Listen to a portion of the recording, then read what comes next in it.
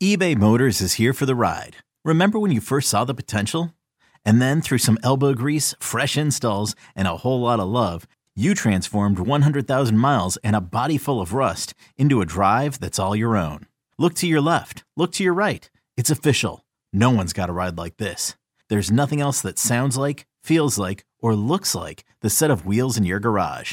With over 122 million parts, you can make sure your number one ride or die stays running smoothly. So there's no limit to how far you can take it.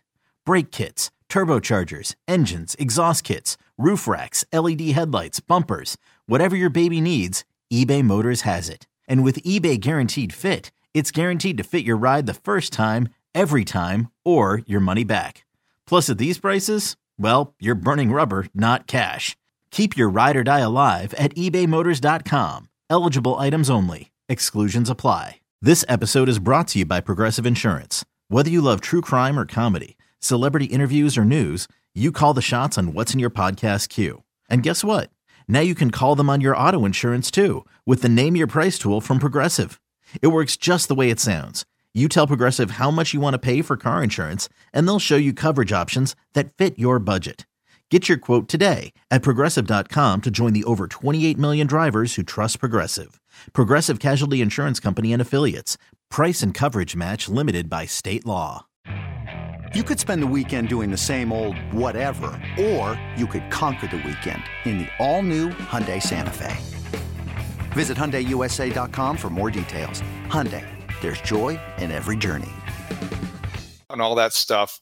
Dan, beyond the quarterback, obviously, Matt Eberflus, Luke Getsy, their futures, sources of speculation. Matt Eberflus report for the NFL Network. I don't know if it was a report or informed speculation or much of a surprise, but Ian Rappaport speculated that Matt Eberflus will be welcomed back and is likely to return in 2024. I don't think in recent weeks that has been in question, although it still could go the other way. What was your reaction in response to that report? Well, yeah, look, and oftentimes you have to click beyond the tweet to see what the actual either video or written article says. And it was essentially that if Matt finishes strong, that the Bears are inclined to keep him, which has been the chatter now for a couple of weeks and obviously could be fluid. I think Ryan Poles, when asked about this publicly, which at this stage of the season is almost exclusively on the pregame show on WMVP AM 1000, has said, look, like, we'll make all those big picture decisions and evaluations when the season ends. And so he has not come out and directly said, oh yeah, there is no question that we're sticking with Matt Eberflus as our head coach. And so the first chance we'll get to ask Ryan about that will be in week 19. And you would imagine we won't even need to ask him, that he will probably offer it up when that time comes. And so we're a week away from that now, right? And it's a chance now to figure out which direction they decide to go.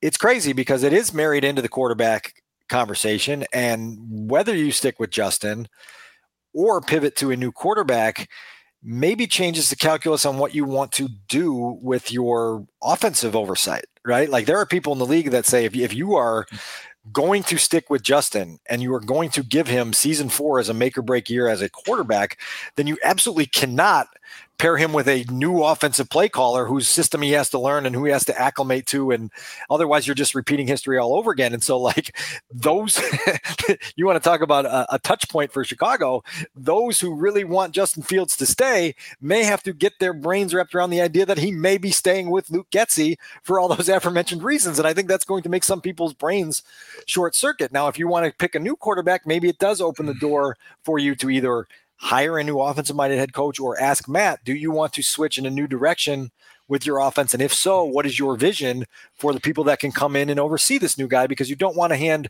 Caleb Williams over to a circumstance where you look back in 2 years and go, oh boy, we didn't think that through quite enough, which is kind of commonplace at Hellisall. For the sake of argument, if the Bears beat the Packers by 2 touchdowns Sunday at Lambeau Field, as much as that would please the McCaskies, you could see that scenario you just described taking place, that they would run it back. They would bring everybody back, finish with momentum, and use the Lions argument that they're going to carry over that success to 2024, use the draft pick for all the capital to build out the roster, and take their chances in the way that they have rebuilt this season and kind of restored some hope. That is why you can't draw any conclusions as we sit here today. That's why we continue to say it's not a cop-out, it's just reality. You don't have to make a decision until you have to make a decision. Things change all the time in the National Football League. Every week's a season unto itself. Well, the other part of this quarterback discussion, David, is it's not going to have the resolution that the coaching staff decision will have, which will come in January. This quarterback situation could twist in the wind for months. And boy, what a gift to you who hosts a morning radio talk show 5 days a week. But it is going to be a complex time in the world of speculation and chatter and reporting and everything else if that situation continues to twist the way it presumably will. Listen, until the Cubs sign somebody in free agency, I'm all for it. Excuse me. Gosh, you got me all choked up. All right, so the Packers game for a moment. There've been a couple times in recent past, it's the last decade, the 10-year anniversary just passed of the Chris Conte, Randall Cobb game in 2013. The Bears win and they're in. The Packers beat them. I think they went to the playoffs. And then there was one in 2020, I believe, Dan. There have been times where they have ended the season with similar stakes. Does this remind you of any season? Hey, everyone, this is Brett Boone. Would you know it? I've got a podcast going strong in our 4th year. Tune in as I sit down with my friends, some of the biggest names in sports, media, entertainment, for a lot of fun and in-depth conversations. As you know, baseball's been my life. It's been in the family for a long time, but it's a lot more than that here. It's sort of like taking a ride in a golf cart around a beautiful track. Join me every week for multiple episodes on the Brett Boone Podcast, available on the Odyssey app or wherever you get your podcasts. Particular. Yeah, I mean, the Bears in 2020 were in a win and in situation at home against the Packers, and they got their teeth kicked in and then somehow backed into the playoffs because some things went down in the NFC West that opened the door for them to steal that number 7 overall seed. And that was a really weird day because it was one of the more demoralizing, discouraging performances with the season on the line. And yet they walked out of Soldier Field with with a playoff berth and a trip to New Orleans. That one is weird. The 2013 game, I it's a division championship game, and there was so much juice in that building. And there was so much juice in that building when the Bears had, would they have 4 fourth downs that they forced the Packers into on that last game-winning drive, and Rodgers converted all of them, including the last one to Randall Cobb. It was one of those days where you just felt everything heightened. I think this weekend will be somewhere between those two, probably to some extent. And remember, the 2021 came in an empty Soldier Field during the COVID season, so that juice that you feel on game day was not there. So this one will be interesting. But like I say, the theater of it is fun for me, and I think the significance for the players and coaches of the Bears is noteworthy because they all understand that this would be a chance to finish with 6 wins in 8 games, a chance to do what the Lions did last year and not only finish strong, but knock the Packers out of the playoffs. And there's always great satisfaction in doing that to that organization. And so exciting. It's an exciting Week 18 game. And if you would have told me, in Week 9 that I'd be talking about an exciting Week 18 Bears game, I would have said, David, you need to get your drug test in real soon. So it'll have some marquee value. CBS is sending its top team, Jim Nantz and Tony Romo. I didn't realize until looking that Tony Romo was the quarterback of the Cowboys during the Matt Eberflus tenure with the Cowboys on the staff.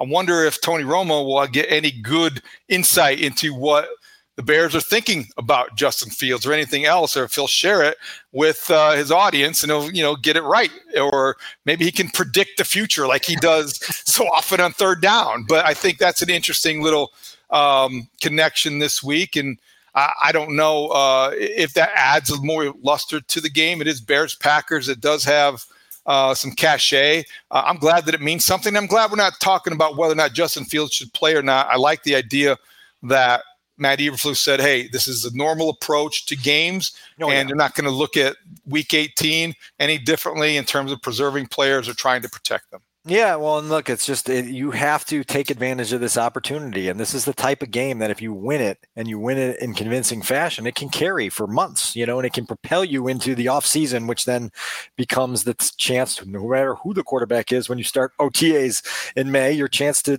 generate momentum and keep belief going rather than trying to create it from scratch, which has been the case in so many seasons before. And so fun. It should be fun. It's always a nice drive up there. Hopefully the weather cooperates this weekend, and then we'll scoot back for for Monday, the Monday of week 19, typically eventful, and then the Tuesday, Wednesday, and Thursday of week 19, always unpredictable. Before we get out of here, there was something I want to ask you about Matt Eberflus when he talked to the media on New Year's Day.